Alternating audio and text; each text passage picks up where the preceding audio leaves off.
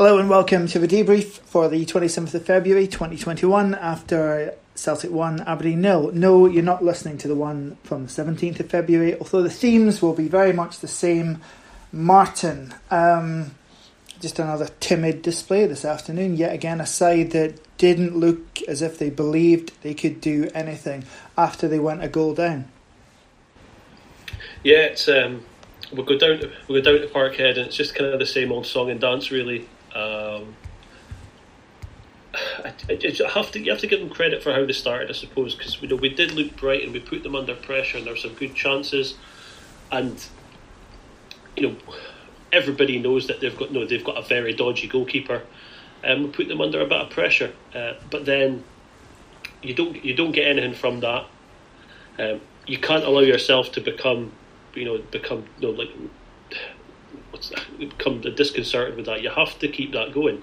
But instead, yet again, after 15 minutes, they get a goal which, just completely takes the wind out of Aberdeen's sails, and the players the heart just disappeared from the starting 11. It was a lucky goal. Hoban should probably be tighter on Edouard. There's no getting away from that.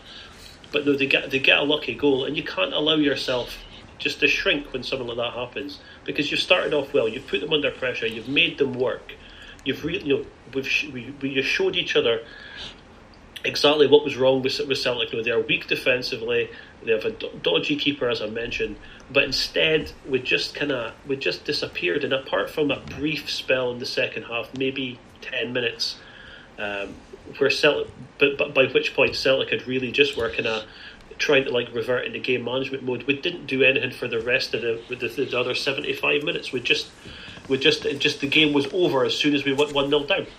Yeah, I mean, I can pretty much tell you Derek McInnes' post-match hard luck stories right now. Started well, great save from Scott Bain, unlucky deflection, but yeah, the way in which we went back into a shell, you absolutely rightly call it there. I mean, this is a side that we're facing this week that lost a manager during the week.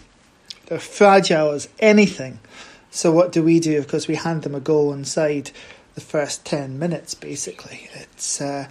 But, I mean, the manager is rightly probably going to get a lot of stick for this. But, I do wonder if this really is as much on the players as it is the manager, because, you could see what the intention was from that opening 10 minutes. Can he really legislate that much for his players absolutely retreating into the shell like that?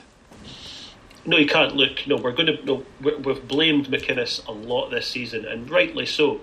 And he will get some stick today, because he's going to come out and, he's going to come out and do the classic interview with the cliches and things like that you expect. But what can you do? You can't make the players. You can't force the players to try and keep their tails up. It was just a complete retreat into their shells, and I don't know what to do. I mean, you're right. Celtic are a mess at the moment. They've just got rid of their manager. They've got the brave John Kennedy is now stand-in at the moment.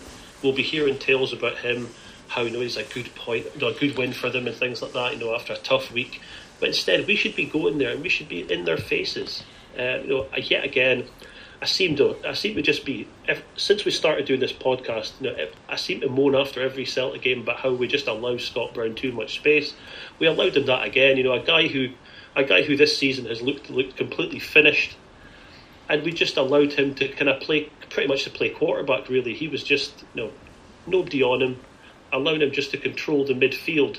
I know. Whether that's a tactical thing or whether the people weren't following orders, I don't know. But we've had success against teams like Celtic and teams like Rangers, where you keep close and you get into the faces of the guys who are influential. And today we didn't seem to want to do that. And I don't know how much.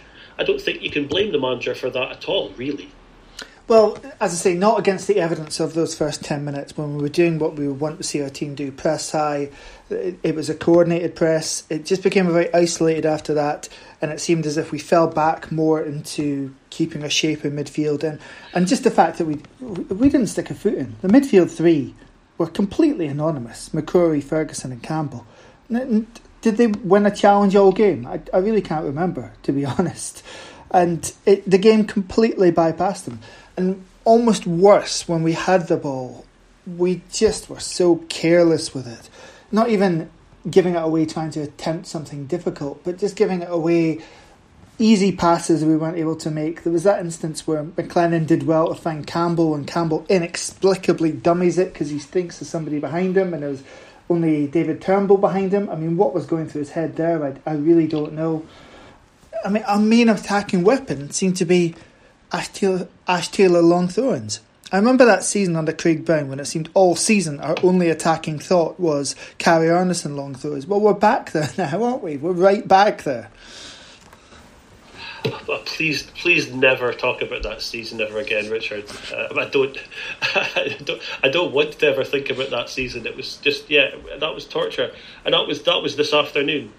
We had it was a couple of half chances here and there, and they should have done better. And had the ball, what was it, 10 minutes before the end, had the ball dropped maybe slightly kinder for Andy Considine in the box, it would maybe be telling a different story. But we didn't create any clear cut, I don't think, really, really good chances where we would be thinking that we should have got something out of the game. I think that we didn't do enough to even merit getting a point. I think it would have been a robbery, and we would take it, of course. There's no getting away from that, but we didn't do nearly enough. We didn't compete anywhere near enough where we should be and where we can do.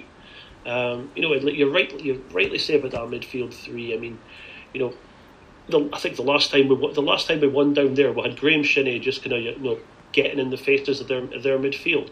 And something I've seen on Twitter, and I think a lot of people can be quite critical about it, is people saying, why aren't we snapping into challenges? Now, snapping into challenges, when people say that, it doesn't mean you're going around just halving people and kicking them and throwing in elbows and stuff like that. But it's just about being strong in midfield and winning challenges. And you are absolutely right. I don't think that midfield three won a challenge all game. They just allowed themselves to the game that passed them by. Yeah, just really, really passive, and it stems, the whole team were, but really that was at the heart of it, those three in there. And, how much of that is tactical and how much of that is just the fact that the three of them just retreated into their shell, obviously we'll never know, but the only evidence we've got against that is, I suppose, the first 10 minutes. And also the fact that after half-time it was a little bit better, not much. We certainly didn't create very much. I mean, after we go a goal behind, you've really only got that kind of Niall McGinn chance, and the one which Taylor flicks on and nearly falls for Considine. But there was certainly no fluency going forward, but we were at least seeing a lot more of the ball. I think we had something like 22 or 23% of the ball in that first half, and that's partly because we weren't winning it back, but also because our care and retention of the ball was so pitiful. It wasn't even in areas where we were under a heavy press. It was just a failure to really just employ the basics and do the basics, and it's so frustrating. And it's so frustrating to see, when we have comfortable possession on a halfway line, the ball get worked back to Joe Lewis and then him launch it into the stand as well. I think we need to start having a conversation about Joe Lewis's distribution, because again, for the modern keeper, it's maybe something he's not quite up with. I still think Joe Lewis has a lot of assets, brings a lot of positive things to this team, but certain things about him are very old-fashioned, I think, in terms of a goalkeeper's makeup, a goalkeeper's attribute. The one upside to today is obviously Hibs failing again. I mean, this season, Hibs have been pretty fucking terrible. Let's not shy away from this. I mean, home defeats without scoring to the likes of Ross County, Livingston, Motherwell, hammered by them in all cases by a couple of goals, and yet they're 3 points clear with they're 4 points clear with a game in hand over us. It's one thing, I think, if you fail to finish third and you've posted a reasonable points haul, and somebody like Kilmarnock then puts together a once in a lifetime season and beats you to it narrowly. But to fail here against a team with so many flaws in their makeup as Hibs, and giving us so many opportunities at Hibs, it's very much like last season, which was obviously truncated, where Motherwell and us, just neither of us seemed to want to finish third. It's so, when we know the prize that's on offer this season as well, obviously we're feeling frustrated about this. Imagine what Celtic fans must be feeling, not that I give a damn about them, but that must just be exacerbated to fail so badly when the prize is so big this season. Yeah, I mean, look, we all know it's like European football, group stage for European football next season is on the table, and Hibs don't seem to want it either. I mean, it's trying to put a positive spin. I mean, I suppose that the only really positive thing that come out today is that they conceded a couple, so the goal difference is down a bit now. I really, it's so frustrating seeing the way this season's turned out. That much like last season, neither of them seem to really want it. They just seem to be bumbling along, bad result after bad result, and not staking a claim for what is a really good chance for next season. It's and you quite rightly, you can read on social media.